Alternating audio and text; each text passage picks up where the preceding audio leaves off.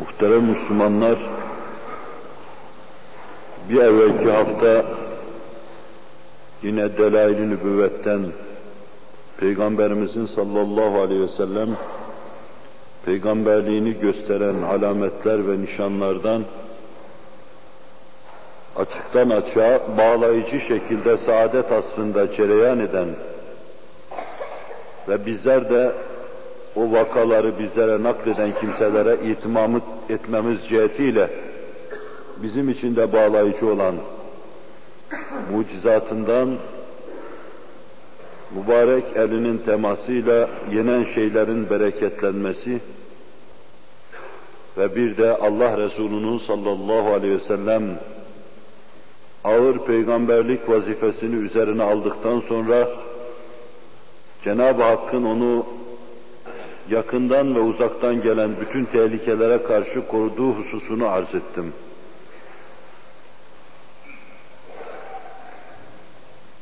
Bugün de Cenab-ı Hak inayetini bizimle beraber kılsın.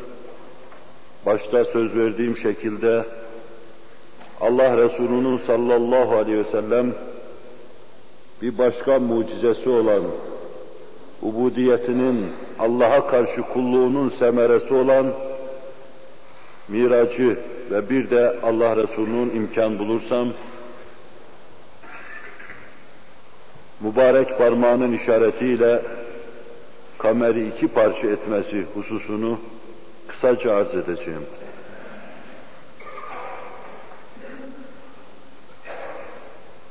Mucizat olarak buraya kadar anlattığım şeyler Resul-i Ekrem aleyhissalatu vesselamın yerdeki insanlara, yerde yaşayanlara, göktekilerin müşahedesi altında gösterdiği harikulade şeylerdi. Bu İsra mucizesine, Kur'an-ı Kerim'deki ifade edilen şeye uyarak İsra mucizesi diyorum. Bu ise yeryüzünde yaşayan insanlardan daha ziyade dolayısıyla onlar için delil sayılır.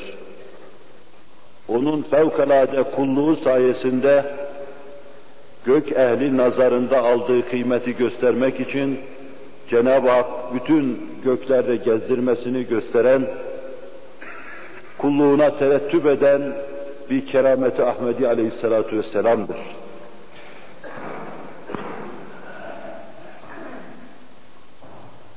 Bu hususu tekrar edeyim. Her mucize o asırda doğrudan doğruya, bu asırda da o asırdaki insanların bize nakletmesiyle bağlayıcı bir durumu vardır. Mucize insanı bağlar, karşına çıkan o harikulade şeye ya sihir diyeceksin, ya kehanet diyeceksin veya mucize diyeceksin. Resul-i Ekrem aleyhissalatu vesselam'ın hiçbir tavrı ne dostları ne de düşmanları tarafından sihir yapmaya, kehanet yapmaya muvafık olmadığından, böylesine pes ve deni şeylerden çok mualla bulunduğundan, dostunun, düşmanının tasdikiyle hem cereyan bakımından mucize ve keramet, sihirden, kehanetten ayrı olduğundan, İnşallah bunu arz etmeyi söz vermiştim, arz edeceğim. Resul-i Ekrem aleyhissalatu vesselam'ın gösterdiği şeyler harikuladedir ve insanı bağlayıcıdır. Biz onları görmüyoruz. Nasıl aleyhissalatu vesselam'ın miracını sahabi görmedi, bir kısım emarelerle ona inandı. Çünkü o yer ehline değil de gök ehline bir göstermeydi. Bir de Allah Resulü sallallahu aleyhi ve sellem göklere doğru, meleği âlanın sakinlerine doğru bir manevra yapıverdi. Allah'ın izni ve inayetiyle. Biz de o devirde gören insanların doğru sözlülüğüne, tok sözlülüğüne itimat ederek kabul ediyor ve Cenab-ı Hakk'ın kalplerimizde bir şule yakmasını lütfundan intizar ediyoruz. Miraca gelince bu saadet aslının insanlığın da bizim de idrakimizin çok fevkinde cereyan eden harikulade bir haldir. Zamanın içine sıkıştıramayacağımız, mekanın içinde tevil ve tefsire tabi tutamayacağımız bir hadisedir. Beşeri kıstasların, kanunların tamamen alt üst olduğu bir hadisedir. Işık, hızı, zaman, bütün bunların her şeyin iflas etmesini gösteren bir hadisedir. Miraç, lügat manasıyla bir kavis çizip yukarılara doğru uruç etme, yükselme demektir. Veliler Allah Resulü'nün miracının gölgesi altında onlar arşiyeler çizerler. Her veli Resul-i Ekrem'in koyduğu merdivenle manen, ruhen terakki ettiğini bize anlatır. Semalara çıktığını, orada bir kısım garaibi sanatı ilahi müşahede ettiğini, Cenab-ı Hakk'ın harikulade şeylerine şahit olduğunu anlatır.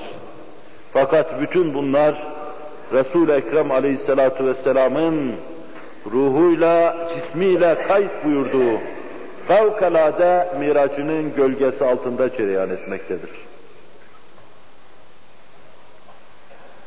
Miraç harikuladedir. Ama bunu anlayamıyoruz. Diğerleri hakkında insan bir şeyler söyleyebilir, bir kısım kıstaslarla onu değerlendirmeye çalışabilir belki. Fakat Miraç her türlü kıstasın üstündedir. Kur'an bize Miracı anlatıyor. Bir surede doğrudan doğruya Allah Celle Celaluhu aziz abdini alıp evvela Mescid-i Aksa'ya, ondan sonra da ila maşallah semalara kadar götürdüğünü anlatıyor.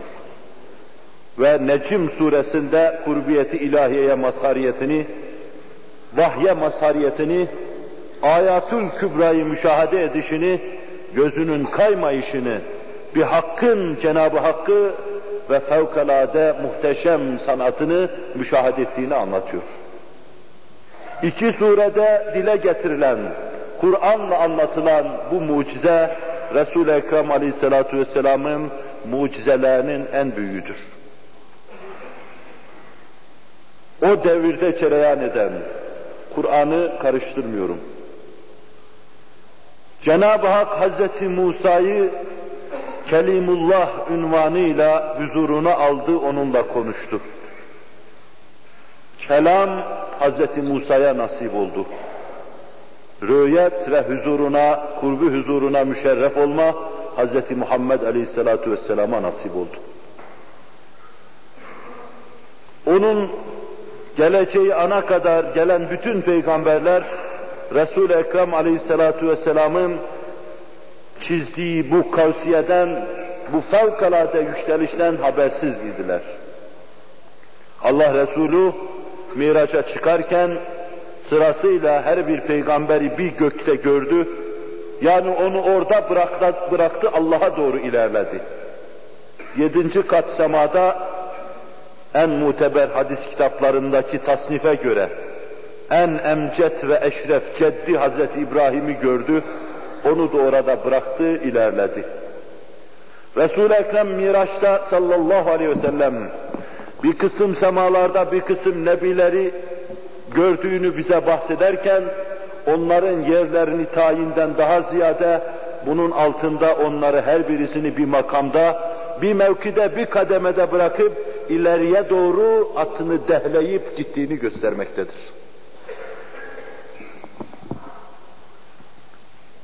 Onun için diyoruz ki ne zamanın içinde ne de mekanın içinde miracı tartacak kıstas bulamıyoruz. Bize diyorlar ki ışık saniyede 300.000 kilometre gider. Bir cismi, yerdeki bir cismi 300.000 kilometre gider hızla fezaya fırlatsalar, gittiği istikamette boyundan, ayağından, etrafından kaybedecek. Eğer sürati 300.000 kilometreye yükselirse o insan atom haline gelecektir. Tabi böyle bu türlü bir süratte yükselen bir insanın yaşamasına imkan yoktur ama muhal farz. yaşadığını, yaşayacağını tasavvur etsek dahi bir atom haline gelecektir. Kolundaki saatin akrep ve yelkovanını saymaya imkan olamayacaktır. Onu ölçecek alet bulunamayacaktır yeryüzünde. Halbuki insan ışık hızına gelse, ilerlese dahi Güneş'e en yakın sistemlerden Samanyolu içindeki bir sisteme sadece gitmesi için astronomlara göre 15 sene lazımdır. Bir de gelmesi için 15 sene lazımdır. Işık olduktan sonra. Halbuki kainatın fahrı bizim anlayamayacağımız şekilde bütün fezai ıtlakı kendisini bir daye gibi sinesinde büyüten, dünyaya teşrif ettiği ana kadar onu sinesinde saklayan kainat ağacını, Nebiler çiçeği altında Hz. Muhammed'i besleyen kainat ağacını sallallahu aleyhi ve sellem, umumunu nereden başlayıp, mebdei neresidir, müntehası neresidir, oraya kadar bir gecede birkaç soluk içinde ziyaret ediverdi.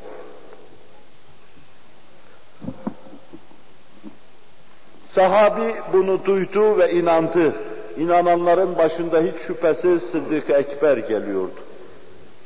Resul-i Ekrem aleyhissalatu vesselam İbni Ebu Hatim'in ifadesiyle ben anlatsam acaba inanacaklar mı? Allah bunu bana lütfetti.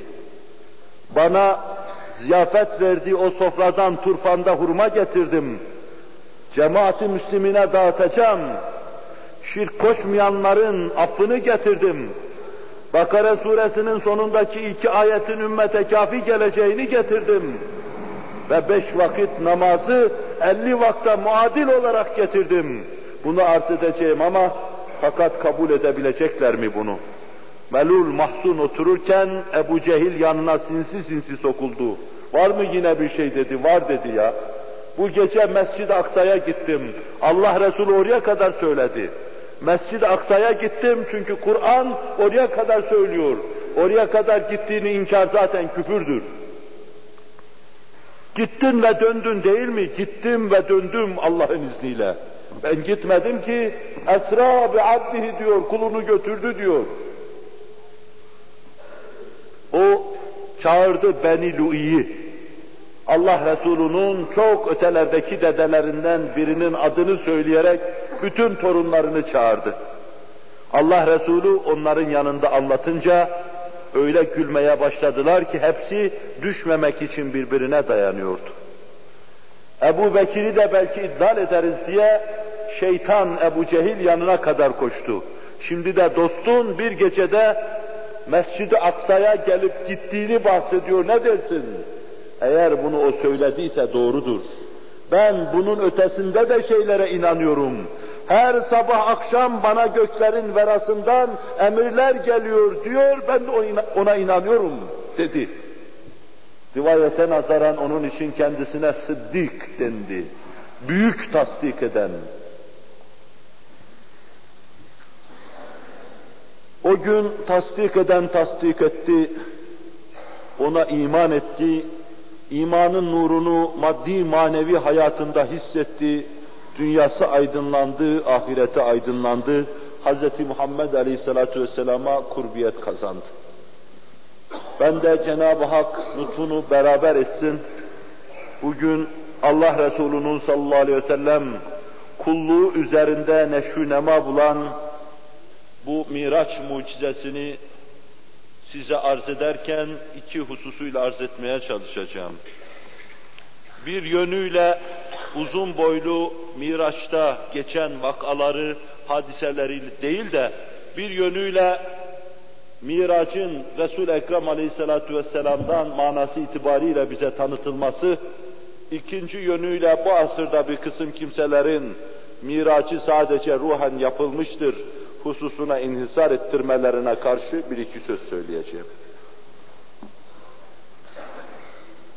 Miraç bir mucizedir. O mucizeyle biz Resul-i Ekrem Aleyhisselatü Vesselam'ın peygamberliğine bakar, büyüklüğünü görürüz. Ama biz onu gözümüzle görmediğimizden, Allah Resulü'nün ashabı da görmediğinden, onun söylediği sözün hepsinin doğru olduğuna inanmış kimseler, bu mevzuda da onun ihbarına itimat ettiler. Ve o Kudüs-i Şerif'e kadar yaptığı yolculukta bir kısım emareler gösterdi. Kudüs-i Şerif'e kadar gidip geldiğine dair bir emare var mı dediler ona. Yine İbn Ebi Hatim gibi çok tenkitçi bir adam. En doğru haberlerin altında dahi yalan emaresi, nişanı arayan bir insandır. O kadar ki Buhari, Müslim gibi 7 tuğla sahibi hadis imamlarını dahi hafife alacak kadar tenkitçidir. Hazreti Enes tarihiyle bize şunu naklediyor. Resul-i Ekrem Aleyhisselatü Vesselam şöyle buyurdu.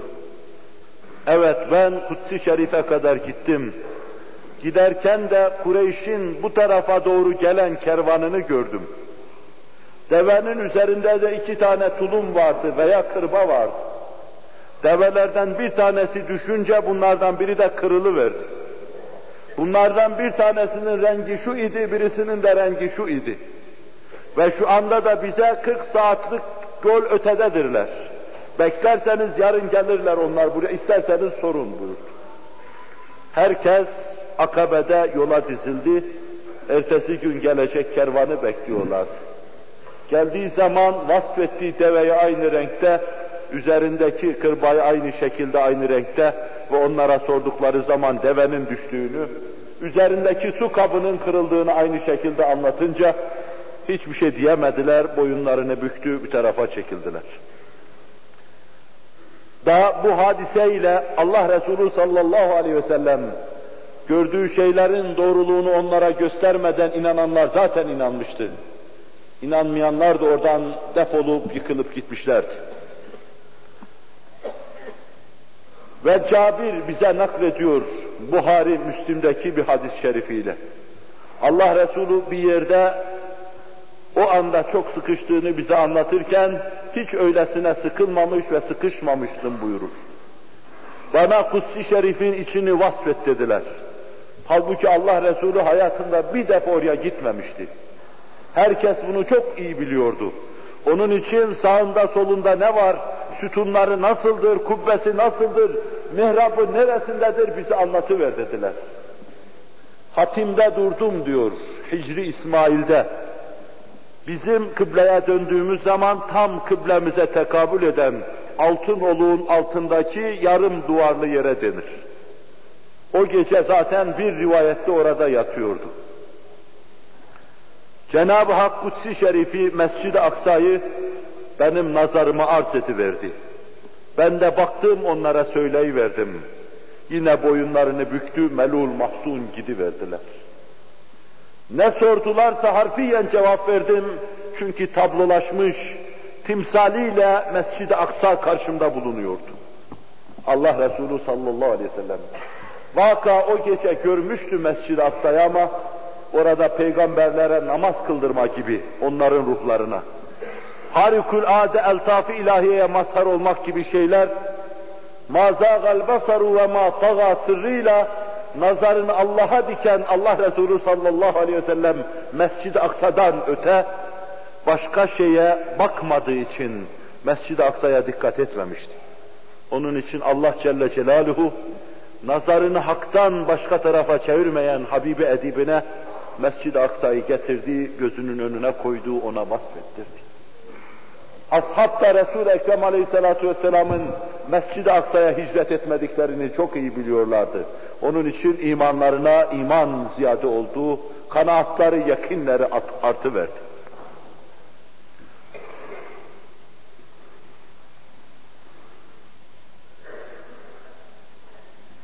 Ve yine İbn Ebi Hatim Beyhaki Taberani'nin naklettiğine göre Evs İbni Şeddat naklediyor. Hazreti Ebu Bekir radıyallahu anh hazretleri o gece Resul-i Ekrem'i aramış ve fakat bulamamıştı. Ertesi gün ya Resulallah neredeydiniz gece diye sorunca Allah Resulü Mescid-i Aksa'ya gittim, miraç yaptım buyurdular. İşte Resul-i Ekrem aleyhissalatu vesselam ancak bu kadar anlatmakla sahabe-i kiram inandı ve Kur'an-ı Kerim esra bi abdihi leylen minel mescidil haram diye anlatıyordu. Necm suresi Resul-i Ekrem Aleyhisselatü Vesselam'ın Allah'a yaklaşmasını, Cibril'in ona yaklaşmasını, Cibril'in muhteşem görünüşüyle görüşünü ve bir kısım ashab-ı kiramdan bir kısım rivayetlere istinaden Resul-i Ekrem'in Allah'ı Celle Celaluhu müşahede edişini anlatıyorlar. Kur'an-ı Kerim'de zikredilen her şeye harfiyen inandığımız için Mirac'ın Allah Resulü tarafından sallallahu aleyhi ve sellem Allah'ın bir lütfu olarak mazhar olmasına da inanır, nübüvvetine delil sayarız. Cenab-ı Hak ondan hasıl olacak nuru kalplerimize ilka buyursun.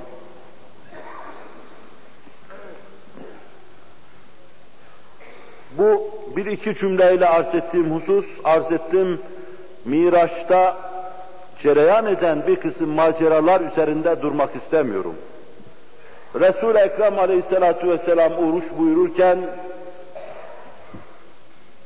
pek çok sahabi rivayet ederler Miraç'ı. Kastalani Mevahib ile Dünniyesinde 26 sahabi zikreder. Suyuti 25 sahabi zikrediyor. Mütevatir hadislerin müellifi 45 sahabi tarafından Miraç rivayet edilir der. 45 sahabinin adı karışır. Bunlar arasında efadil ashab vardır. Bir de bütün muteber kitaplar istisnasız Miraç'ı anlatmaktadır bize. Ve anlatırken de hepsinde aşağı yukarı aynı havayı, aynı edayı müşahede ederiz. Aksini müşahede etmeye imkan yoktur. Bir ravinin zuhulu küçük bir gafleti işin içine girmemişse birbirine muhalif bir beyanı görmeye imkan yoktur. Anlatırken bize derler ki Allah Resulü sallallahu aleyhi ve sellem şöyle buyurdu. Ya Ümmühani'nin evinde yatıyordum veya Hatim'de uyuyordum. Melek geldi, zayıf bir rivayette kalbini çıkardı, yıkadılar Allah Resulü'nün sallallahu aleyhi ve sellem. Kurbu huzura müşerrefiyeti için gerekli bir ameliyeydi bu. İşte bu ameliyeyi yapıverdiler. Bir ameliyat yani. Ve sonra Sabitül Bünani'nin Enes tarikiyle naklettiğine, Şerik'in naklettiğine göre şu evsafta bir Burak'a bindirdiler beni. Burak esas berkten gelir, şimşek gibi seri hareket ettiğinden ona da Burak denmişti. Süleyman Çelebi bunu destanlaştırır, çok hoş anlatır. Mescid-i Aksa'ya kadar gittim. Cibril atımı taşı delmek suretiyle o taşa bağlayıverdi. Sonra mescidin içine girdik. Bir rivayette döndüğüm zaman, bir rivayette de çıkarken bütün enbiyanın ervahına namaz kıldırdım. Ve ondan sonra da Cibril elimden tuttu. İlâ maşallah semaları bana gezdirdi. Birinci kat semada Allah Resulü 1001 merhaba ile Hazreti Adem'le görüştüğünü, ikinci semada Hazreti İsa ve Hazreti Zekeriya ile görüştüğünü, üçüncü semada Hazreti Yusuf'la görüştüğünü, dördüncü semada Hazreti İdris'le görüştüğünü, beşinci semada Hazreti Harun'la, altıncısında Hazreti Musa'yla, yedinci semada da dedesi Hazreti İbrahim'le görüştüğünü anlatır. Ve sidrenin muhteşem çepeçevre bütün kainatı sardığını, ağacın yapraklarını, yaprakların keyfiyetini, fillerin kulağı gibi veya bilmem nerenin kabağı gibi olduğunu tavsif buyurur Allah Resulü sallallahu aleyhi ve sellem. Raviler bunları anlatmada ittifak halindedirler. Sadece tabiinden İmam meşhur Şerik, peygamberlerin semalarda yerlerini anlatırken biraz karıştırır. Şerik'in hadislerde karıştırdığı bütün hadis ravilerince müsellem bir hakikattır. Hatta Müslim kendisinden hadis rivayet ettikten sonra Şerik'in mütemadiyen hadisleri karıştırdığını ve bunun da onun hafız olmadığından geldiğini ileriye sürer. Bunun dışında bize kibar-ı ashabtan hadisleri anlatan ve tabi-i nizamdan nakleden kimselerin hepsi hemen hemen çok küçük farklarla aynı şeyleri anlatırlar. Miraç mevzunda şimdiye kadar o kadar miraciye yazılmıştır ki bu hususu destanlaştırıp anlatmayı zait görüyorum. Benim burada size anlatmak istediğim şey, biraz da günün mevzu olan bir iki cümleyle üzerinde duracağım. Günün mevzu olan bir husustur. Miraç, ruhani mi, cismani mi? Kudüs-i Şerif'e kadar mı ruhani, cismani, yoksa semalara kadar mı aynı vaziyet devam etmiş? Hususu olacaktır. Siz burada dinleyeceksiniz, daha başkaları daha sonra dinleyecekler. Ben bu işin ehli olmamakla beraber, ehil olacak kimselere fikir vermek maksadıyla arz edeceğim bunu. Esas itibariyle Miraç 45 sahabi tarafından rivayet ediliyor. Hazreti Ebu Bekir, Hazreti Ömer, Hazreti Ali, Enes, Cabir, Hüzeyfetül Yemani, Ümmü Seleme, Ümmü Hani, Hazreti Ayşe, Abdullah İbni Amr, Abdullah İbni Ömer, Abdullah İbni Abbas gibi efadilin dahi bulunduğu 45 sahabi tarafından rivayet ediliyor. Bunların başında büyük imamlar İbni Mesud gibi kimseler de var. Ama ashabın hepsi Miraç mevzuunda ruhani mi, cismani mi kanaatini ishar etmez. Hazreti Ayşe ile Hazreti Muaviye kanaatlarını ishar ederler. Bunların ikisi de Miraç'ı görmemiş, Miraç'ta Resul-i Ekrem'e şahit olmamış kimselerdir. Hazreti Muaviye der ki Miraç ruhanidir, Resul-i Ekrem rüyada yaptı Miraç'ını. Ve Hazreti Ayşe der ki Resul-i Ekrem aleyhissalatu vesselam o gece yataktan hiç ayrılmadı, yatak mütemadiyen vücuduna şahit oldu der. Bunun dışında Gazi İyaz'ın tespit ettiğine göre Allame-i Mağrib, Şifa-i Şerif müellifi, ikinci Şafii diye tanınan Gazi İyaz'ın tespitine göre Miraç'ın hem ruhi hem cismi olduğunda ittifak eden ashab şunlardır. Hazreti Ebu Bekir, İbni Abbas, Hazreti Cabir, Hazreti Enes, Hüzeyfet İbni Yemani, Ümmü Seleme ve bir de Hazreti Ömer radıyallahu anh, bunların başında da bu mevzuda iddialı olan İbni Mesud radıyallahu anh hazretleridir. Bunlar derler ki Resul-i Ekrem cismiyle semalara çıktı. Diğer ashab-ı kiram bu mevzuda fikrini beyan etmemişlerdir. Bu mevzuda kanaatimizle işin içine girmek, meseleyi ilmilikten ötelere götürme olacağından, şundan dolayı girmemiştir, bundan dolayı girmemiştir sözlerini atıyorum arkaya. Eğer bu hususta bir söz söylemek icap etse, Resul-i Ekrem'in harikulade bir hadise olarak anlattıkları bir mevzuda, onu mucize olarak kabul eden sahabi için böyle bir sözü söylemek zahit olacaktı. Resul-i Ekrem ben gittim diyordu. Ruhumla gittim demiyordu ki sahabi bu mevzuda münakaşaya girişsin. Onun için biz o 45 sahabinin ikisini istisna ediyor, bu hususta hepsini ittifak halinde görmek istiyoruz. Hepsi bize diyorlar ki Miraç hem Nebiler Nebisi'nin ruhuyla hem de cismiyle olmuştur. Ama arz ettiğim 10 tane sahabi Resul-i Ekrem cismiyle semalara çıktı sözünde ittifak ederken mesele sadece öyle kalmıyor. Hemen 2. asırda tabi'in asrında şunları görüyoruz. Dahhak İbni Müzahim, Katade İbni Teame, Said İbni Cübeyr, Hazreti İkrime, Mücahit ki bunların hepsi tefsircidir, İbni Cüreyç ve Hazreti Ayşe'nin bizzat tilmizi olan Mesruk bin Ecda, bütün bunlar ittifak halinde Miraç, Resul-i Ekrem'in hem ruhuyla hem cismiyle yaptığı bir uruciye, bir kavsiye, bir arşiyedir demektedirler. Biz tefsir ilmini sahabiden, bu bahsettiğim sahabe tabiinden alıyoruz. Hadiste de her birisi çok mühim kanalların başında mühim imamlardır. Ve imam dendiği zaman tabi'in asrında adlarını saydığım zevat insanın aklına gelir. Fukaha müştehidin asrına indiği zaman imamların bu mevzuda aksine hiçbir fikir beyan etmediklerini görürüz. Cumhur-u muhaddisin, cumhur-u fukaha, Resul-i Ekrem Aleyhisselatü Vesselam'ın miracının hem cismiyle hem ruhuyla yapıldığını ve ekseriyet itibariyle kelamcılar yine Resul-i Ekrem Aleyhisselatü Vesselam'ın cismiyle, ruhuyla miracın yapıldığında ittifak halindedirler. Onun için sadece bu hususları arz ettikten sonra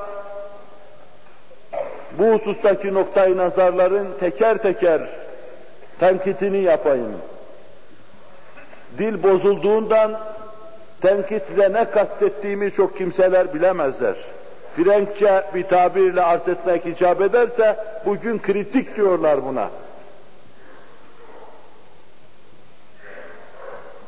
Miraç mevzuunda sabit ve köklü 3 noktayı nazar, 3 müteala vardı.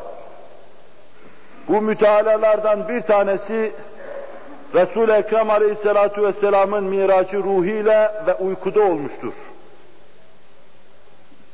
İşte bu yolda gidenlerin başında Hazreti Ayşe doğru ise ve Hazreti Muaviye geliyordu. Delillerini arz edeceğim, göreceksiniz. Diğer bir grup, onlar diyorlardı ki Resul-i Ekrem Aleyhisselatü Vesselam'ın miracı ila maşallah semalara kadar hem ruhiyle hem de cismiyledir. Bu noktayı nazar, bu mütealaya sahip olan da adını saydığım sahabe-i kiram ve üzerinde ittifak etmiş bulunan tabi-i nizam ve müştehid-i fikamdır. Bunların dayandıkları delilleri de arz edeceğim. Üçüncü bir müteala ve noktayı nazarda derler ki Resul-i Ekrem cismiyle Mescid-i Aksa'ya kadar gitti, fakat oradan semalara kadar ruhiyle ve menamen gittiler, uykuda gittiler. Uykuda gitti diyenler esasen Resul-i Ekrem Aleyhisselatü Vesselam'ın miracını inkar etmiyorlar. Diyorlar ki bu bizim uykumuzdan başkadır. Bizim ruhumuzun eşya ile münasebetinden başkadır.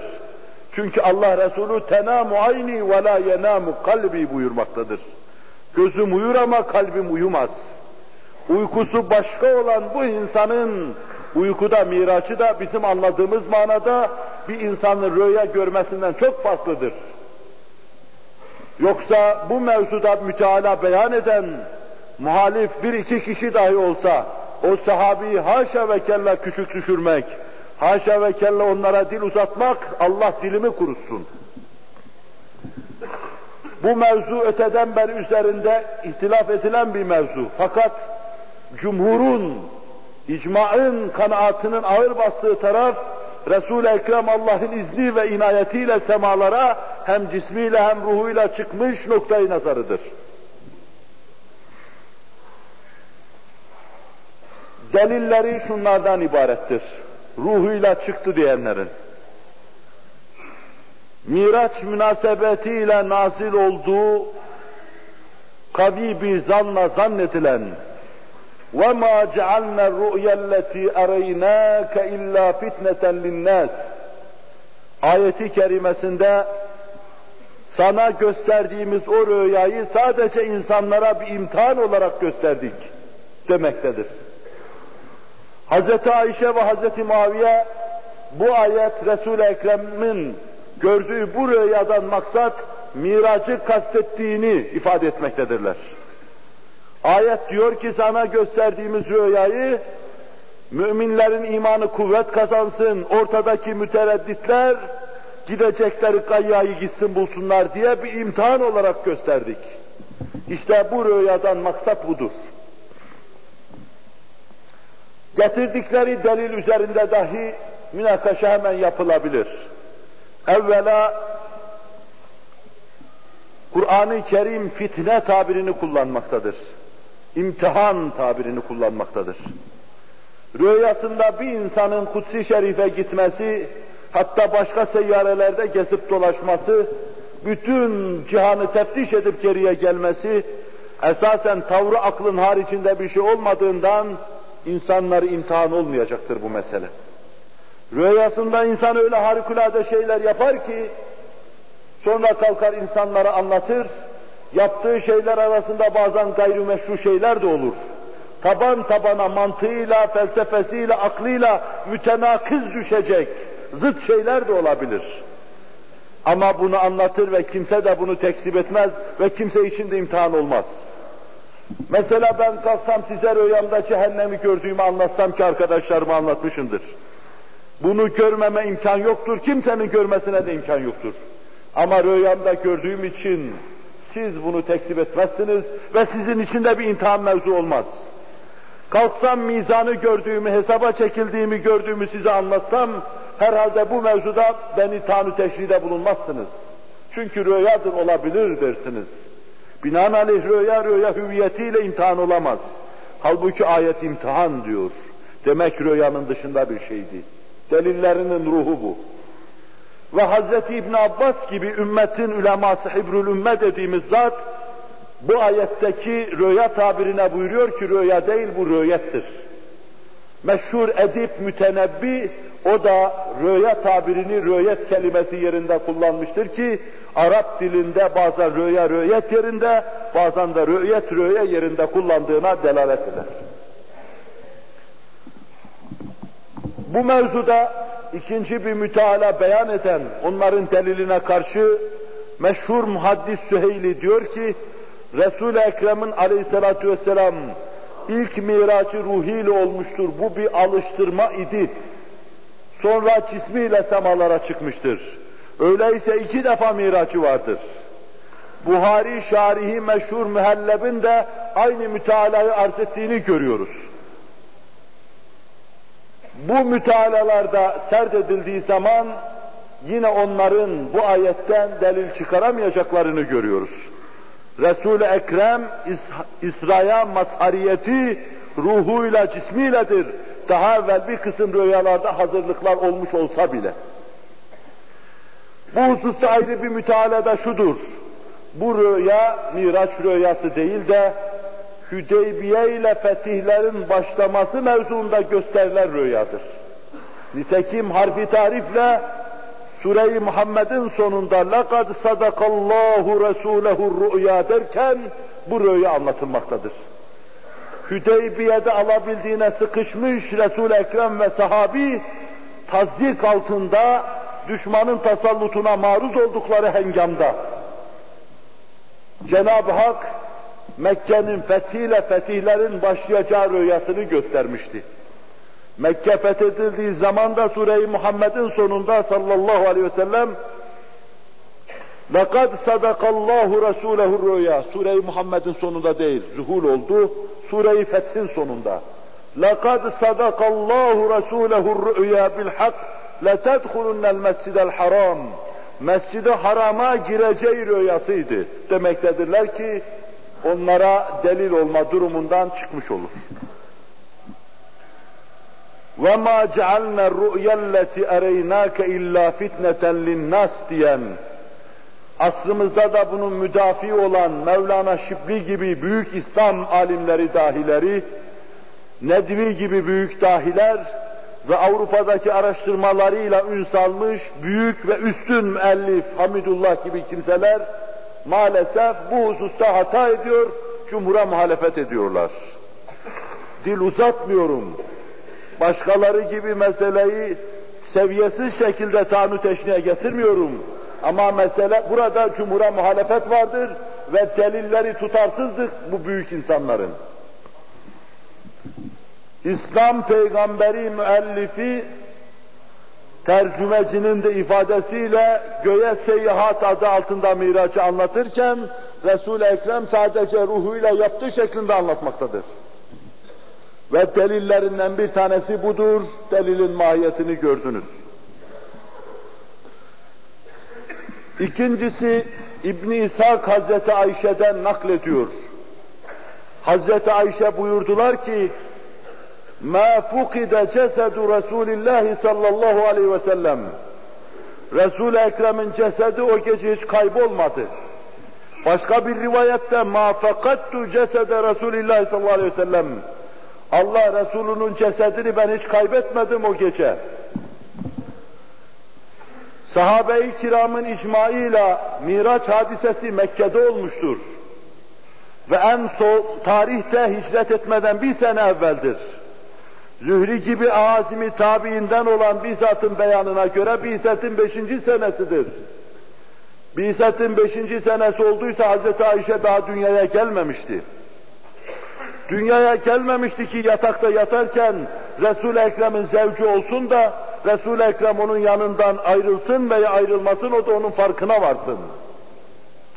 Mevazi yazar İbn-i İshak vakayı anlatırken şöyle diyor: Ali Ebu Bekir'den birisi bana anlattı, Hazreti Ayşe dedi ki diyor, az hadis ilmine vakıf olan bir insan burada saklanan şahısla bu hadisin öldüğü kanaatine varacaktır. Ali Ebu Bekir'den olan adamın adı nedir? Hadis ilimleri bize intikal ederken her zatı kendi evlatlarımız gibi tanıyoruz. Ben Zühri'yi yeğenlerimden iyi tanıyorum. Said İbni Müseyyeb'i yeğenlerimden iyi tanıyorum. Yoksa onun ağzından çıkan hadis benim için şüphelidir, yaralıdır, berelidir. Binaenaleyh Ali Ebu Bekir'den bizzat anlattı ki kimdir bu zat? Hadis inkıta uğrayınca artık Altınoluk'tan gelecek bu hakikati geçirecek bir şey yoktur. İnkıta uğramıştır, kesilmiştir kanal. Ve sonra Hazreti Ayşe dedi ki, binaenaleyh hadiste tan edeceğimiz iki şey var. Birincisi İbn-i İshak'ın adam atlayıp meseleyi bir meçhule bağlaması. İkincisi Hazreti Ayşe radıyallahu anha hazretlerine Resul-i Ekrem'in cesedi hiç yanından ayrılmadı veya cesedini Resul-i Ekrem aleyhissalatu vesselam yanında götürmedi gibi bir manayı Hazreti Ayşe'ye isnat etmek hiç doğru olamaz. Çünkü Hazreti Ayşe ya hiç dünyada değildi daha veya birkaç yaşında bir çocuk idi ki Miraç meydana geldiği zaman, zuhur ettiği zaman bunu bilmesine, anlatmasına imkan yoktur. Delillerinden, Miraç ruhani diyenlerin delillerinden ikincisi budur. 3 delilleri var zaten. Üçüncü delilleri şudur. Resul-i Ekrem aleyhissalatu vesselam Miraç hadisinde hususiyle şerikin naklettiği tabiinden biraz evvel adına temas ederken o büyük insan hakkında bir kısım tan edici şeyler söyledim. Buhari, Müslim'in ricalındandır fakat hafız olmadığından karıştırır hadisleri. Müslim söylüyor bizzat bunu. Resul-i Ekrem aleyhissalatu vesselama şu sözleri isnat eder. Şerik. Beyna ene naimun bil mescidil haram. Bir aralık Mescid-i Haram'da uyuyordum ben. Demek Resul-i Ekrem uyurken Miraç yaptı, istinbat edilmekte, hükmü çıkarılmaktadır. Bir başkasında da وَهُوَ نَائِمٌ بِالْمَسْجِدِ الْحَرَامِ. Ve yine şerik Miraç hadisinin sonunda فَاسْتَيْقَزْتُ وَأَنَا بِالْمَسْجِدِ الْحَرَامِ. Uyandım, kendimi Mescid-i Haram'da buldum. Resul-i Ekrem aleyhissalatu vesselam kendisi Miraç yapacağı gece uyuduğunu bize naklediyor. Uyumuştu. Ama yine İbn-i İshak, İbn-i Cerir gibi iki imamın mürsel bir hadisle Hasan Basri'den bize naklettiklerine göre bu bir bakıma bir tenkit, bir tahkik olduğundan belki çok kimsenin çok istifade edemeyeceği bir husustur. Ama ben lüzum hissettiğimden arz ediyorum. Hasan Basri gibi tabi'in imamı bize aynen şöyle diyor. Resul-i Ekrem aleyhissalatu vesselam ferman ettiler. Hasan Basri çocukluğunda Resul-i Ekrem aleyhissalatu vesselamın zevcelerini görmüş, çocukluğuyla yetişmiş fakat Resul-i Ekrem'den hadis aksetmemiştir. Mürsel diyoruz onun için. Resul-i Ekrem hatimde yatıyordu. Yanına gelen Cibril-i Emin ayağıyla ayağına dürtüverdi. Resul-i Ekrem aleyhissalatu vesselam ferman ediyor. Ben uyandım o zaman.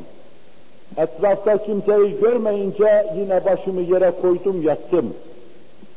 Yatınca bir daha ayağıma dürtüverdi benim. Bir daha kalktım, kolumdan tuttu, beni kapıya kadar getiriverdi. Mescid-i Haram'ın kapısına kadar getiriverdi. Uyuyordum, işte böyle uyandım. Ve sonra Miraç başlayıverdi. Demek suretiyle Miraç başlamadan evvel hakikaten Resul-i Ekrem aleyhissalatu vesselamın orada yattığını görüyor. Bir de Resul-i Ekrem aleyhissalatu vesselam yine İbn-i Ebu Hatim'in Taberani'nin rivayet ettiklerine göre Ümmü Hani tarihiyle Hazreti Ali'nin ablası Ümmü Hani, Resul-i Ekrem Aleyhisselatü Vesselam'a kurbiyeti olan bir kadındı. Bir rivayette onun evinde başlangıçta yattığı da rivayet edilir. Diyor ki Ümmü Hani, sabah namazında Resul-i Ekrem Aleyhisselatü Vesselam'ın yanına namaz kılmaya geldiğimizde buyurdular ki, akşam burada sizinle namaz kıldım, sabah namazını da sizinle kılıyorum ama gece ben çok uzaklara gittim. Mescid-i Haram'a gittim, geldim.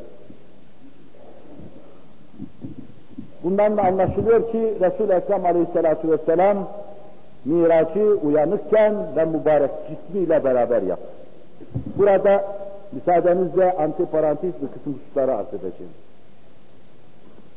Bu meselenin münakaşasını yapmak, delillere dayalı olarak yapmak icap ediyorsa, delillerin keyfiyetini görüyoruz. Aklen, mantıken ve pozitif ilimler muvacihesinde Resul-i Ekrem'in miraca gitmesini imkansız görüyorsak, Allah'ın gücünü, kuvvetini laboratuvarlarımızdaki dar kalıplar içine sıkıştırdığımızı anlamalıyız, utanmalıyız Allah'a karşı. Allah'ın kudretine mütenahidir. Size çok basit bir misal arz edeyim. Birkaç yerde aynen bu hususu söylemiştim. Kur'an kemal-i azametle Subhanellezî esrâ bi'abdihi leylen minel mescid-i haram derken Resul-i Ekrem'in kendi kendine havalanıp uçtuğunu, gökleri tesbih ettiğini anlatmıyor. Belki Allah'ın çok şerefli olan bu kulunu bütün semaları gezdirdiğini anlatıyor. Zaman, mekan elinde olan Allah'ın bu işi yaptığını anlatıyor. Çok basit, çok sönüktür. Bir cep feneriyle güneşi anlatmak, güneşini anlatmak ne kadar zorsa, benim de namütenahi kuvvet ve kudreti, mütenahi kuvvet ve kudretlerimize karşı karşıya getirmek için şu misali arz etmemi Allah beni affetsin, siz de muhafaza etmeyin. Bir karıncanın benim elimin 5-10 metre uzun olduğunu düşünün. Bir karıncanın bu 20 metrelik mesafeyi kat edeceği müddeti düşünün. O belki bu uzun mesafeyi ancak bir günde kat edecek. Fakat 10 metre eli olan ben tutsam, onu oradan alsam, saniyesinde getirsem bu tarafa koysam ve sonra o kalksa hem cinsini anlatsa, dese ki vallahi billahi tallahi ben 20 metrelik insan metresiyle bir mesafeyi bir saniyede kat ettim. Yalan söylememiş olacaktır. Fakat onun etrafındakiler ona cirmine, ayağının boyuna bastıkları zaman böyle bir şeyin muhal olduğu kanaatine varacaklardır. Ama karınca dese ki ben kendim gelmedim, eli 10 metre uzunluğunda bir adam tuttu beni oradan, tuttuğu gibi buraya koyuverdi. O zaman bu adamın mevcudiyetine inananlar, karıncanın bu iddiasına karşı inkarla çıkmayacaklar. Şimdi biz diyoruz ki, Kur'an diyor ki, hadisler diyor ki Resul-i Ekrem Aleyhisselatü Vesselam cismiyle miraç yaptı. Sen atom fiziğinin kanunları içinde meseleyi ele alırsan Resul-i Ekrem ışık hızıyla gitse de bu mesafeyi kat edemez dersin. Biz kendi gitmedi diyoruz. Yeryüzünde insanı yaratan ve himaye eden Allah Celle Celaluhu metreyle falanla filanla ölçülmez ne mütenahi kudret ve kuvvetiyle inayet eline Hz. Muhammed Aleyhisselatü Vesselam'ı aldı, himaye destiyle gezdirdi, siyanetiyle tekrar aile efradının yanına döndürüverdi onu. Bu büyük işi büyük mesafelerden aşıran, geçiren Allah'tır Celle Celaluhu. Onun için bizim mesafelerimiz ve kıstaslarımız bize göredir. Biz Allah'ın icraatını kendi kıstaslarımız içinde değerlendiremeyiz, tartamayız. Düşünün ki biz şahsi hayatımızın altından kalkamıyoruz. Şahsi hayatın bize tahmil ettiği işlerin, vazifelerin ötesinden kalkamıyoruz. Allah Celle Celaluhu ışık hızıyla trilyonlarca sene ötede olan sistemleri aynen kalbinizi idare ettiği gibi aynı anda rahatlıkla idare ediyor. Bunlar mütenahi kudret ve kuvvet sahibi Allah Celle Celaluhu sevdiği Habibi edibini bir zaman kainata çekirdek olarak kainatın temelini attığı gibi sonra o ağaç oluverdi. Sonra nebiler çiçekleri altında meyve oluverdi. Sonra onu bir daye gibi, bir süt anne, bir nine gibi sinesinde besleyen kainatın bütün sefahatini gezdirmek üzere Allah Celle Celaluhu elinden tuttu, aziz misafirini, bütün kainatını dolaştırdı. Hikmetini arz ederken arz edeceğim. O bakımdan biz Avrupa'da mucizeleri tevil hususunda düşünen ilim adamları gibi düşünmüyoruz. Bunda ve rüyasında bizim gibi mücrimler dahi semaları gezebilir, cennete girebilir, cehennemi müşahede edebilir. Bu ise bir mucizedir. Allah Resulü'nün sallallahu aleyhi ve sellem bir mucizesidir. David Hume'un mucizeleri inkarı karşısında Avrupalı Edikton gibi, Jean gibi kimseler Hz. İsa'nın mucizelerini anlatma mevzuunda bu türlü tekellüflere düşmüşlerdi. Tuğlanın uçabileceğini anlatmak için atom fiziğiyle mesele izaha kalkışmışlardı. Cenab-ı Hakk'ın kudreti içinde cereyan eden hadiseleri beşeri kıssaslar içinde tahlil etme bir zavallılığın ifadesiydi. Nasıl var olduklarını, nasıl hayata mazhar olduklarını, hayatın nasıl devam ettiğini, bunlardaki bütün mucizeleri düşünseler, tahlillere, tevillere sapmayacaklardı bunlar. Mesele akla izah edilecekse mümkündür Allah'ın kudretiyle. Mesele hadisler açısından ele alınacaksa delillerinin mahiyet ve keyfiyetini size arz ettim. 3 delilden ibaret ortaya sürdükleri şeylerin tutarlı hiçbir tarafı yoktur. İnkıta vardır, illet vardır getirdikleri hadiste, isnatları yanlıştır ve ayeti yanlış tevil ve tefsir etmektedirler. Hazreti Ayşe gibi pak dameni de bundan tenzih ediyorum. Çünkü Hazreti Ayşe böyle bir sözü söylemez, belki bir yalancı İbn-i İshak'a nakletti, o da bilmeyerek nakledilir diyeceğim.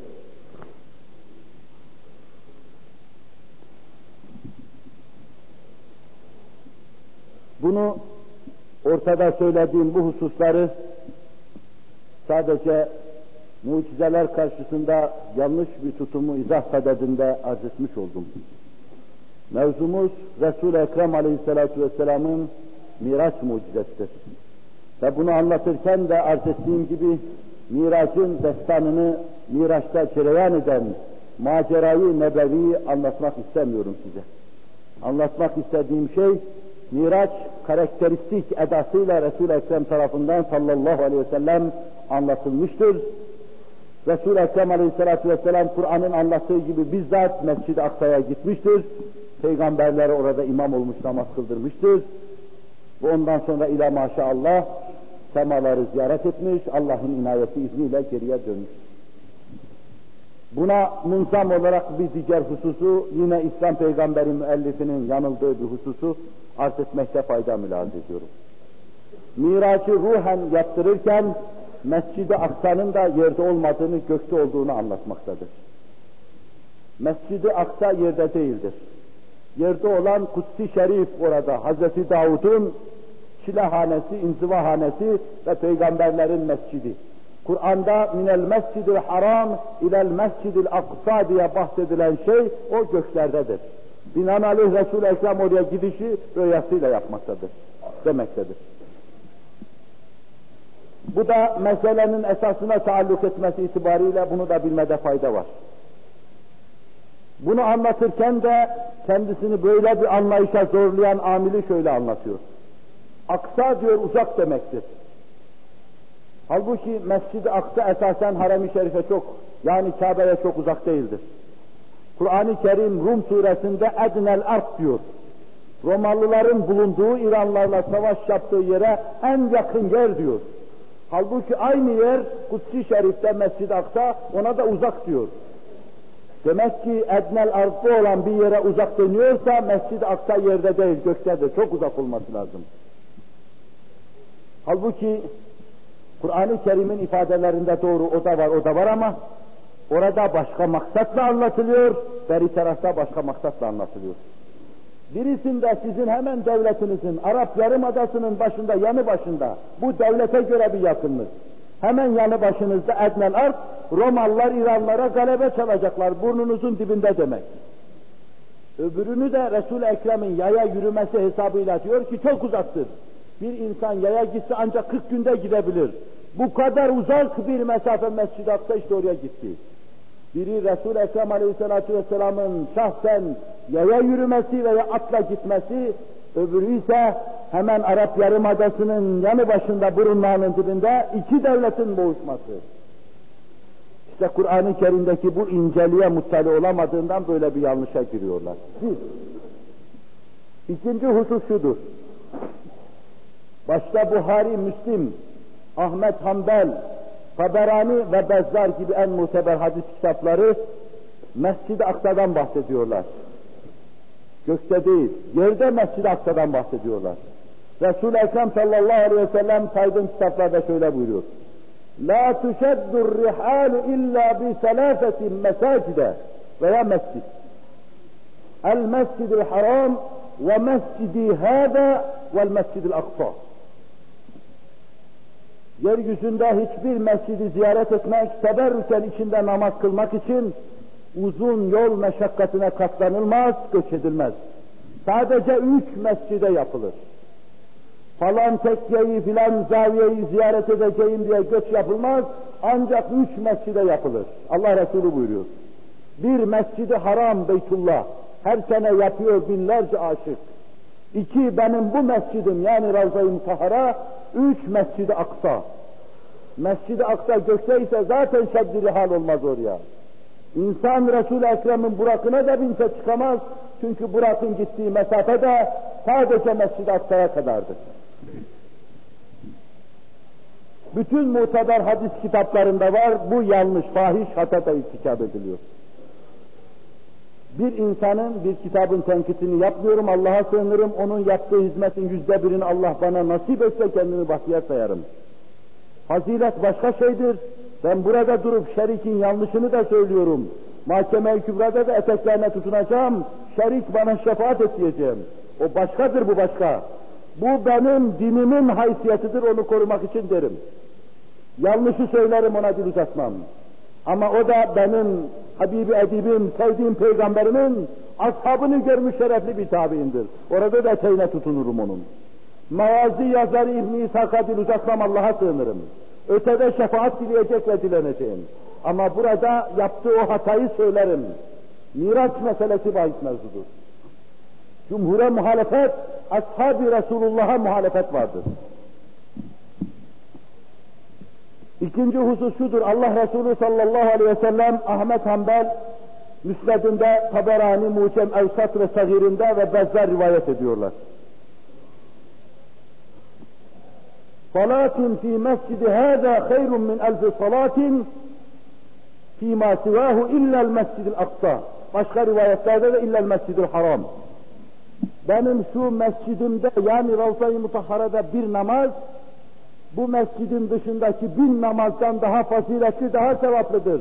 Ancak Mescid-i Aksa öyle değil. Mescid-i Aksa müstesna. Yani orada kılınan namaz, benim mescidimde kılınan namazdan daha faziletlidir.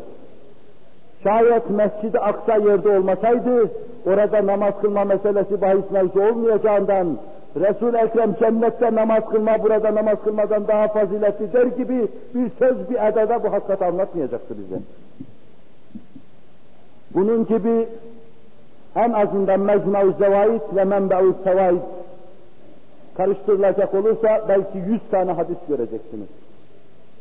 Mescid-i Aksa'yı yerde gösteren pek çok hadis göreceksiniz. Ve Mescid-i Aksa'da namazın faziletine dair kütüb-i hadisiyede pek çok hadis müşahede edeceksiniz.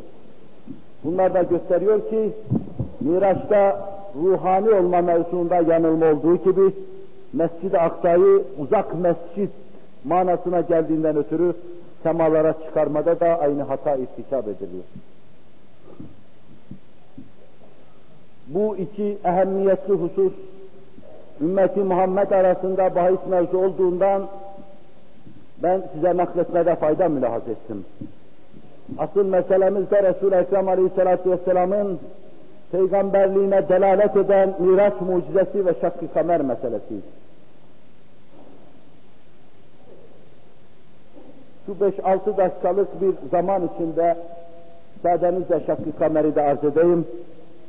Mucizatı bu kadarlıkla bitirmeyi düşünüyorum. Miracın su götürür çok tarafları vardı.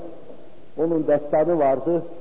Onu bu mevzuda telifat sahibi Süleyman Çelebi gibi, Şeyh Galip gibi, Galip Dede gibi kimselerin bu mevzudaki şeylerini havale ediyor. Şakkı kamer nasıl Miraç gök ehline onun peygamberliğini göstermek için bir şeydi, Şakkı kamer de Resul-i Ekrem Aleyhisselatü Vesselam'ın yer ehline peygamberliğini gösteren bir mucizedir. İbn-i Ebi Hatim Enes tarihiyle bize naklederken diyor ki, Resul-i Ekrem Aleyhisselatü Vesselam'dan mucize istediler. O bir tepenin başında duruyordu. Eliyle işaret buyurdu, kamer iki şak oldu. Hira'nın tepesinde bir parçası adeta Hira'nın bir tarafına kaymış, bir parçası da bir tarafta duruyor. Yere inme vesaire gibi şeyler değil de, Hira'nın sivri tepesinde biri bir tarafta duruyordu, biri de bir tarafta duruyordu. Hadise cereyan edince etrafındakilerine Allah Resulü işhedû ferman etti. Şahit olun, ben Allah'ın Resulüyüm, bu da mucizedir diyor. Buhari, Müslim, Hazreti Cabir tarikiyle aynı şekilde vakayı aynı edayla anlatıyorlar. İmam-ı Ahmed Hanbel, Ebu Nuaym, İbn Abbas, İbn Ömer ve Abdullah İbn Amr, Cübeyr İbn Mut'im tarikiyle vakayı aynen naklediyorlar. Bu vaka da mütevatirdir.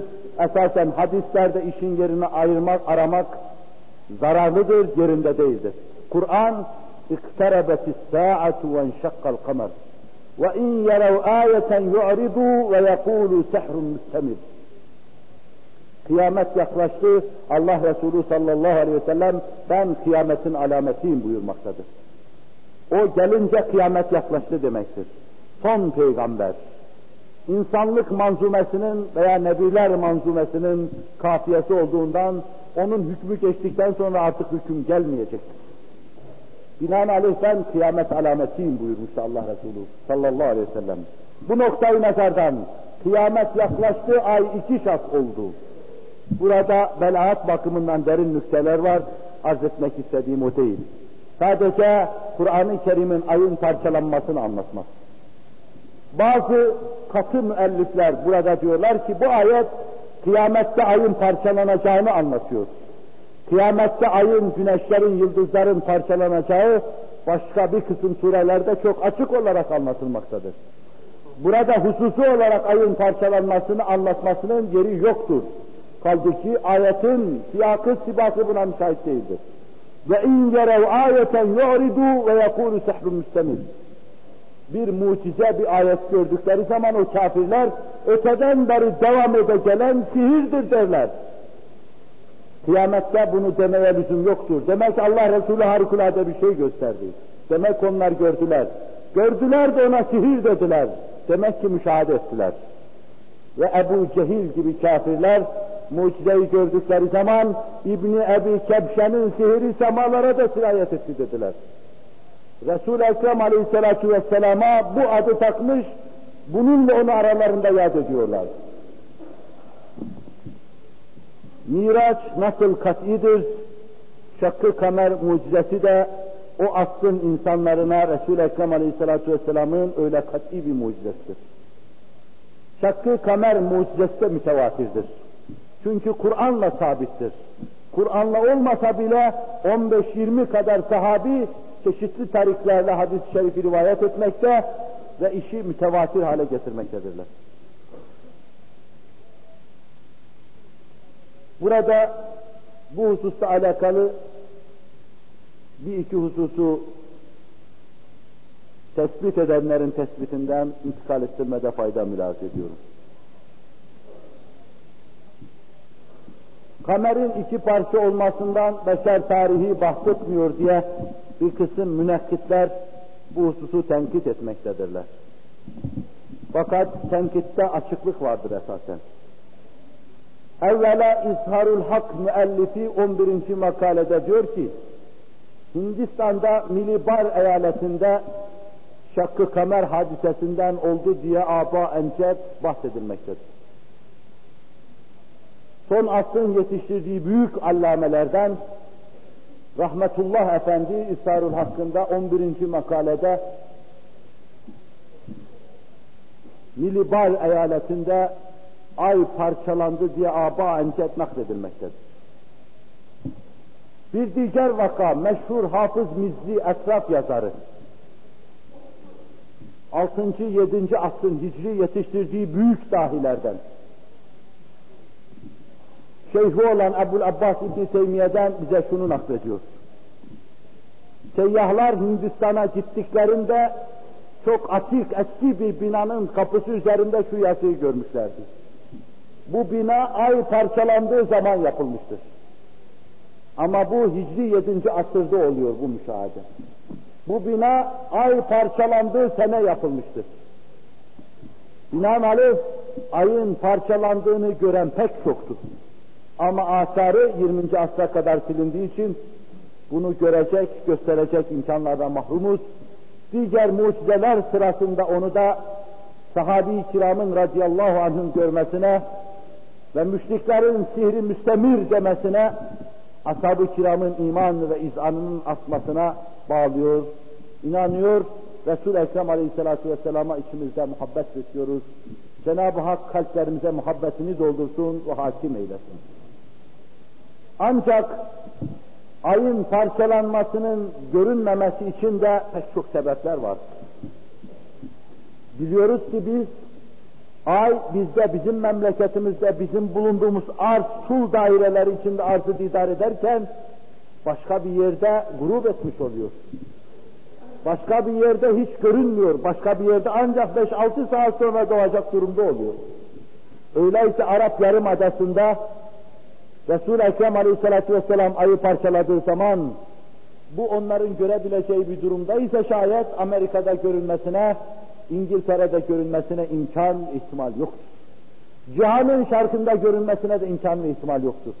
Ancak biz bulunduğumuz arz tul daireleri içinde onu müşahede edebiliriz. Buna ihtilaf-ı mesali diyoruz. Ayın çeşitli dairelerde, çeşitli zamanlarda doğması. Her yerde aynı anda görünmez. Şu anda bizde gündüzdür ama Amerika'da gecedir. Kapkaranlık gecedir. Ayları varsa pırıl pırıldır. Halbuki bizde bu ay görünmeyecek. Keza sis gibi, bulut gibi görmeye mani amiller de vardır ki bunlar olduktan sonra yine görememişler. Keza gecede vakti gaflette olduğundan yine görülememiştir. Resul-i Ekrem aleyhissalatu vesselam mucizesini gecede gösterdi. Başkaları Hindistan'da olduğu gibi, Milibar eyaletinde olduğu gibi görmüşler ise de pek çoğu gözüne inanmamıştır. Gözüne inananların naklettiği şeyler de sadece orada o kabile içinde kalmış aba encet nakledilivermiştir.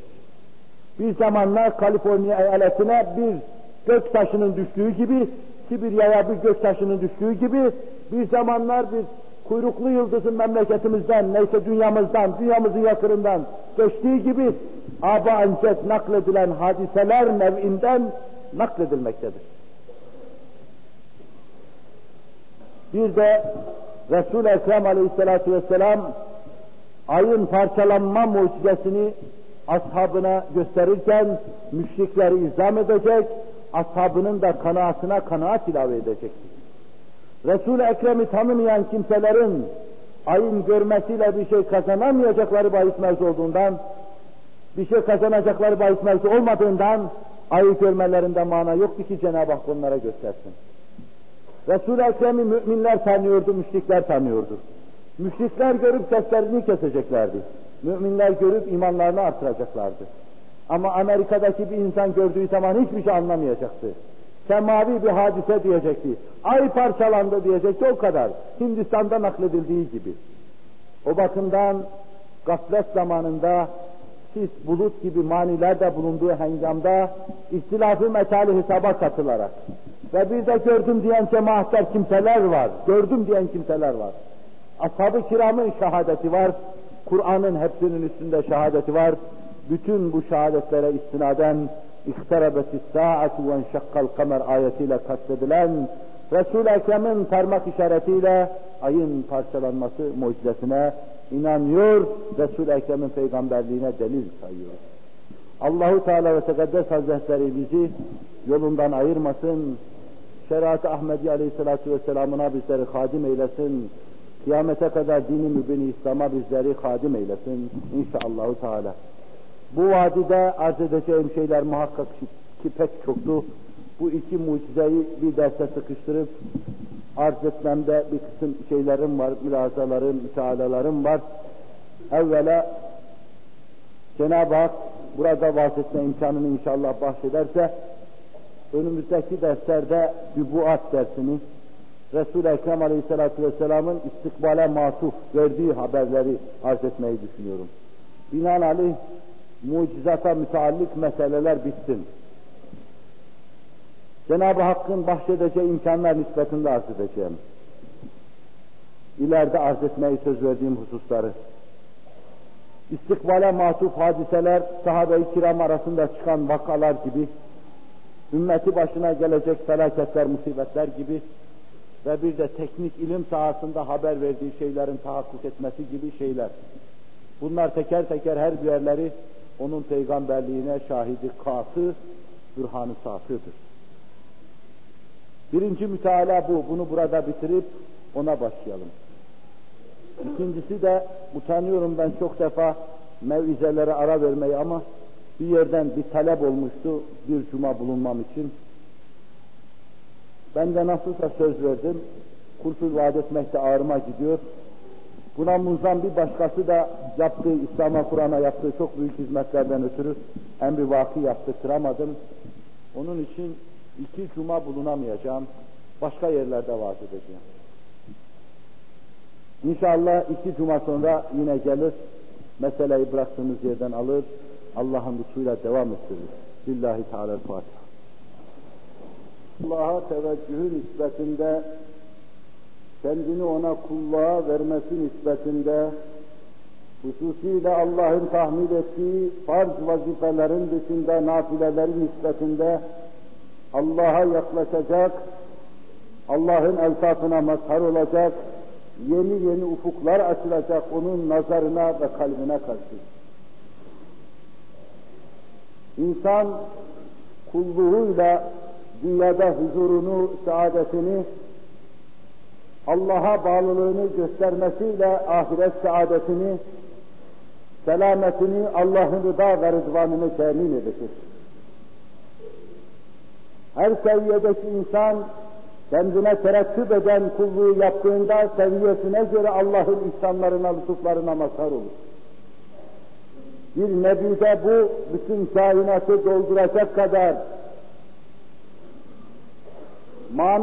bir türlü mana veremeyeceğimiz, değerlendirmesinden kendimizi uzak tuttuğumuz çok büyük manalarla bir kısım eltafa mazhar olabileceği gibi biz de kendi çapımıza göre Allah'a karşı takdim ettiğimiz kulluğa göre Cenab-ı Hakk'ın bir kısım ihsanlarına, lütuflarına mazhar olacağız.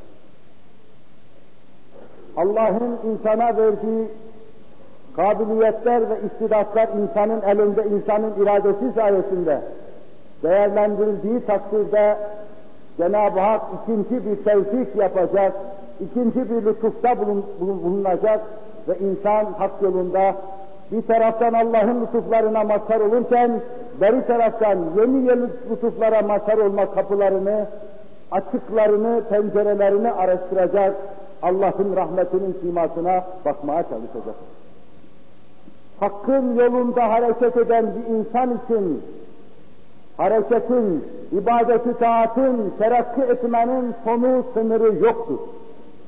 Hak yolunda tavsiyeler çizen, uruşlar yapan insanlar namütenahi yükseldikleri halde durma, dinlenme bilmeden mütemadiyen yükselmişler. Çünkü çekici olarak Cenab-ı Hakk'ın rahmetinin cazibesi, itici olarak Allah Teala ve Tekaddes Hazretleri tarafından lütfedilen kendilerine kabiliyetler, istidatlar, bilemediğimiz, sayamadığımız, tadat edemediğimiz namütenahi nimetler. وَاِنْ تَعُدُّوا نِعْمَةَ اللّٰهِ لَا تُحْصُوهَا Allah'ın nimetlerini sayıp geçmeye kalksanız sayamayacaksınız. İşte bunlar sizi itecek, rahmet sizi çekecek, siz mütemadiyen terakki edeceksiniz, yükseleceksiniz. Merdivenin her basamağında ayrı bir altafa mazhar olacaksınız. Bu mana alabildiğine büyük şekliyle Resul-i Ekrem Aleyhisselatü Vesselam'da miras halinde tezahür etmiştir. Bu mana bir velide, bir kavsiye, bir arşiye halinde tezahür eder.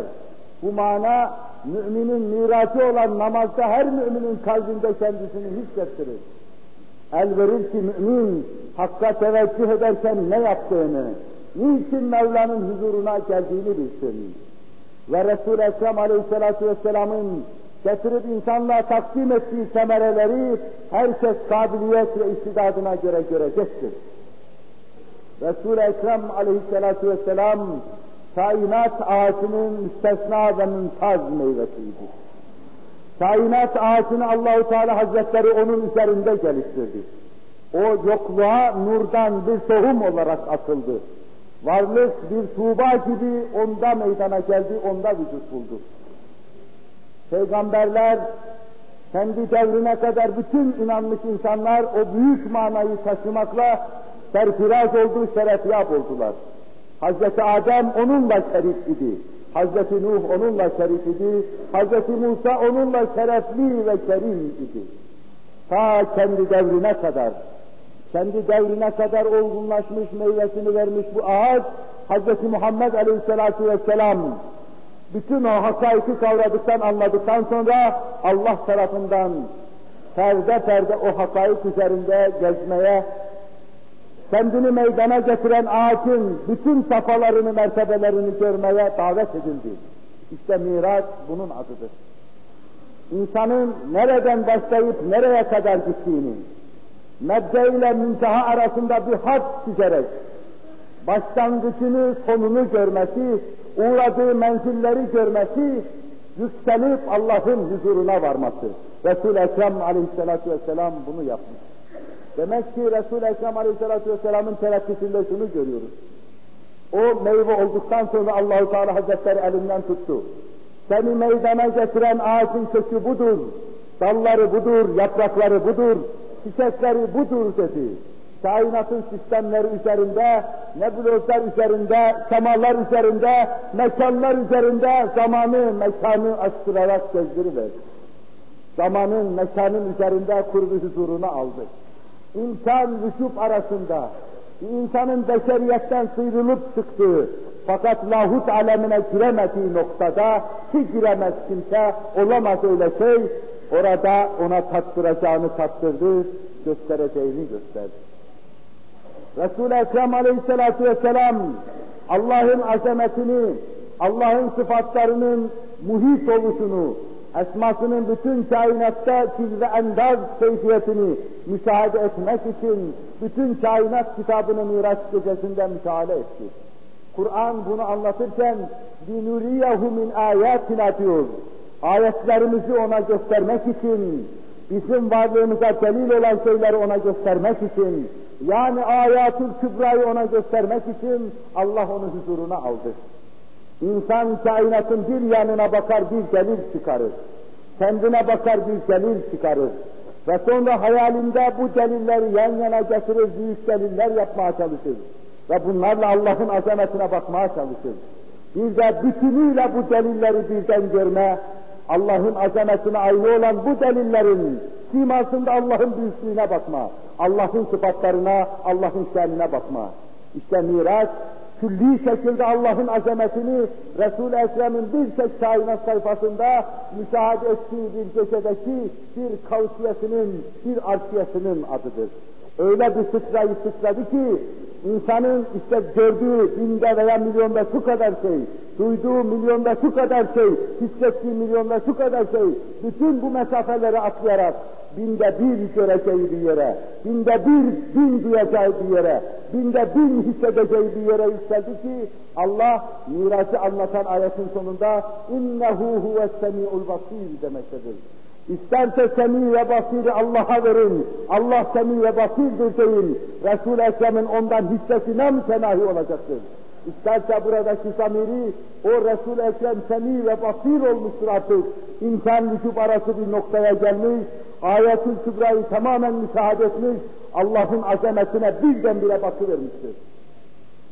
Resul-i Ekrem Aleyhisselatü Vesselam, İnsanları Allah'ın huzuruna götürecek, yükseltecek, mükemmel ve muhteşem bir dinin esasatını getirdi, insanlara telkin etti.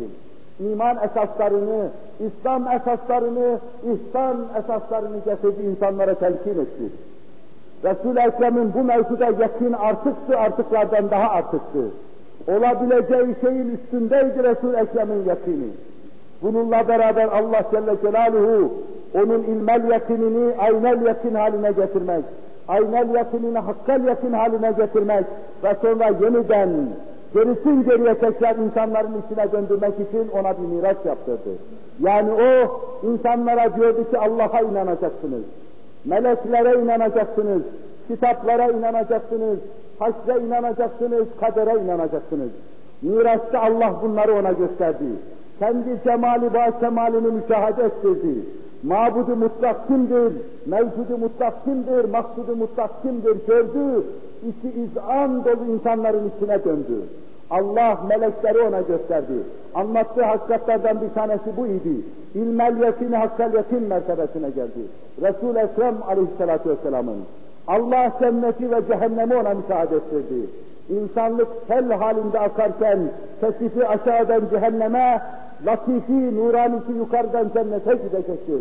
Allah Resulü sallallahu aleyhi ve sellem yolların ayrımında beşere istikamet veren, yol gösteren insandır. Burada anlatırken bunu hakkal yakin mertebesinde konulu bir edayla anlatması için Allah Celle Celaluhu insanların akıp gitmesi neticesinde varacakları iki havuzu gördü, döndü, geldi insanlara anlattı. Kader kalemlerinin istediğini, seslerin cızırtısını duyduğunu naklediyor Resul-i Ekrem aleyhissalatu vesselam. Bunun gibi bütün meali hakikatleri müşahede buyurdu, iman hakikatleri mevzuunda ilmel yakin, hakkal yakin mertebesine gelirken Resul-i Ekrem aleyhissalatu vesselam dolu dolu Allah'ın nimetleriyle ümmeti içine dönüyordu. Keza namazın hakikatini gördü, orucun hakikatini, haccın hakikatini, zekatın hakikatini gördü. Onun için onun ve onun eshabının ruhunda artık onlar birer sukra, birer angarya olmadan çok uzaktı. Onlar namazda Allah'ın huzuruna gelirken cennete gitmeden daha derin bir zevk duyuyorlardı. Zekat verirken daha derin bir zevk duyuyorlardı. Çünkü hakkal yakine mazhar olmuş bir insandan perdesiz, hailsiz istifade ediyorlardı. Resul-i Ekrem aleyhissalatu vesselam Miraç sayesinde böylece iman, İslam hakikatleriyle döndü, müminlerin imanını İslam mertebesinden ihsan mertebesine yükseltti. Artık herkes Allah'ı görüyor gibi Allah'a kulluk yapıyordu. Çünkü o öyle yapıyordu. Allah'ın azameti karşısında, mürakabesi, müşahedesi karşısında kalbi tir titriyordu ve Allah'a kulluğunu böylesine hassasiyetle ve kemal-i ciddiyetle takdim ediyordu. Yine Resul-i Ekrem aleyhissalatu vesselam Miraç sayesinde mazhar olduğu hakikatlerden bir tanesi de bütün enbiya-i izama imam olduğu hususunu göstermesi olmuştur. Belli ki ondan evvel gelen her peygamber bir bakıma bir müezzindir. O imamın gelip mihraba geçmesini intizar etmekteydi. Nebiler cemaati ve herkes kâmetin bir parçasını okuyordu, onun geleceğini haber veriyorlardı. Kutsi Şerif'te bütün enbiya-i izamın ervahının önüne geçip onlara namaz kıldırdığı zaman bu hakikatte tebeyyün etmiş, Nebisi bütün nebilerin en üstünü olan bu ümmeti Muhammed sallallahu aleyhi ve sellem o nebiye intisap etmek suretiyle bu da bütün ümmetlerin üstünde bir mevki, mualla bir mevki ihraz eder hale gelmiş. İşte Allah Celle Celaluhu tazim ve tekrim ifade eder bir eda ile Subhanellezî esrâ bi'abdihi leylen minel mescidil haram derken bu hakikatleri anlatıyor. Ve arkasında da linuriyehu min ayatinel kübra derken ona ayetül kübrayı göstermek, zatına veki delaleti, kainatın veki delaletini göstermek için açık delilleri, mucizeleri önüne sermek için bir seyahat yaptırdığını bize anlatıyor. Keza bir diğer hususu da arz edeyim. Hz. Muhammed Aleyhisselatü Vesselam miracı hicret buyurmadan bir sene evvel yaptıysa Medine-i Münevvere'de kuracağı site İslam devletiyle bütün cihana meydan okuyacak hale geliyordu. Nasıl Hz. Musa Firavun'un karşısına çıkacağı zaman لِنُرِيَكَ مِنْ آيَاتِنَا الْكُبْرَى diyordu. Ya Musa sana ayet-i kübramızı gösteriyoruz. Ayet-i kübramızı göstermek için yaptık bunları diyordu. Ta onun imanını takviye ediyordu. Firavun'un karşısına çıktığı zaman sarsılmasın, kuvve-i maneviyesi kırılmasın, hakikati pürüzsüz, tereddütsüz almasın. Öyle de Resul-i Ekrem Aleyhisselatü Vesselam artık küçük bir cemaatin imamı olmadan çıkıyor. Medine'ye gidecek, kitesini kuracak, Bizans'a karşı meydan okuyacak, Sasani'ye karşı meydan okuyacak, yakınından uzağına kadar bütün din düşmanlarına karşı meydan okuyacak. Onun için ona da yine Sure-i Necm'de de anlattığı gibi وَلَقَدْ رَآهُ مِنْ آيَاتِنَا الْكُبْرَى O bizim ayet-i kübramızı müşahadesi demek suretiyle tam izana medar olabilecek, okuduğunu okudu, anladığını anladı, ilim, irfan dolu kalbiyle yeniden insanların içine döndü geldi. Cennetleri seyretti, cemali başemali müşahede etti. Ne hurilerin perdedarlığı, ne de meleklerin onun önünde teşrifatçılığı, onun dikkat nazarını çekmedi. Nazarını üzerlerine alamadı ki Kur'an-ı Kerim yine onu tefsir ediyor. مَا زَاغَ الْبَصَرُ وَمَا طَغَى Göz kaymadı, nazar tuğyana düşmedi. O sadece nazarını hakkın kapısına tevcih etti, haktan gelecek evkafı bekledi. Sadece Allah'ı umdu Celle Celaluhu. Ve sonra da mertlere yakışır, yuvan mertlere yakışır bir edayla, başkalarının gidip dönmediği o yerden mertçe insanların içine döndü. Bu büyük hakikati Abdülkuddus gibi bir büyük veli şöyle anlatır. Vallahi Hz. Muhammed Aleyhisselatü Vesselam semaları açtı, zaman mekanın üstüne çıktı. Hakla görüştü, cennetleri müşahede etti. Ben o makamlara çıksaydım, vallahi geriye dönmezdim demek suretiyle, Nebi ile veli arasındaki bu büyük mesafeyi çok veciz olarak çok güzel anlatmaktadır. Resul-i Ekrem ümmetinin elinden tutmak, yükseldiği yerlerde ümmetini yükseltmek, gördüğü hakikatları onlara göstermek için tekrar ümmetinin içine döndü.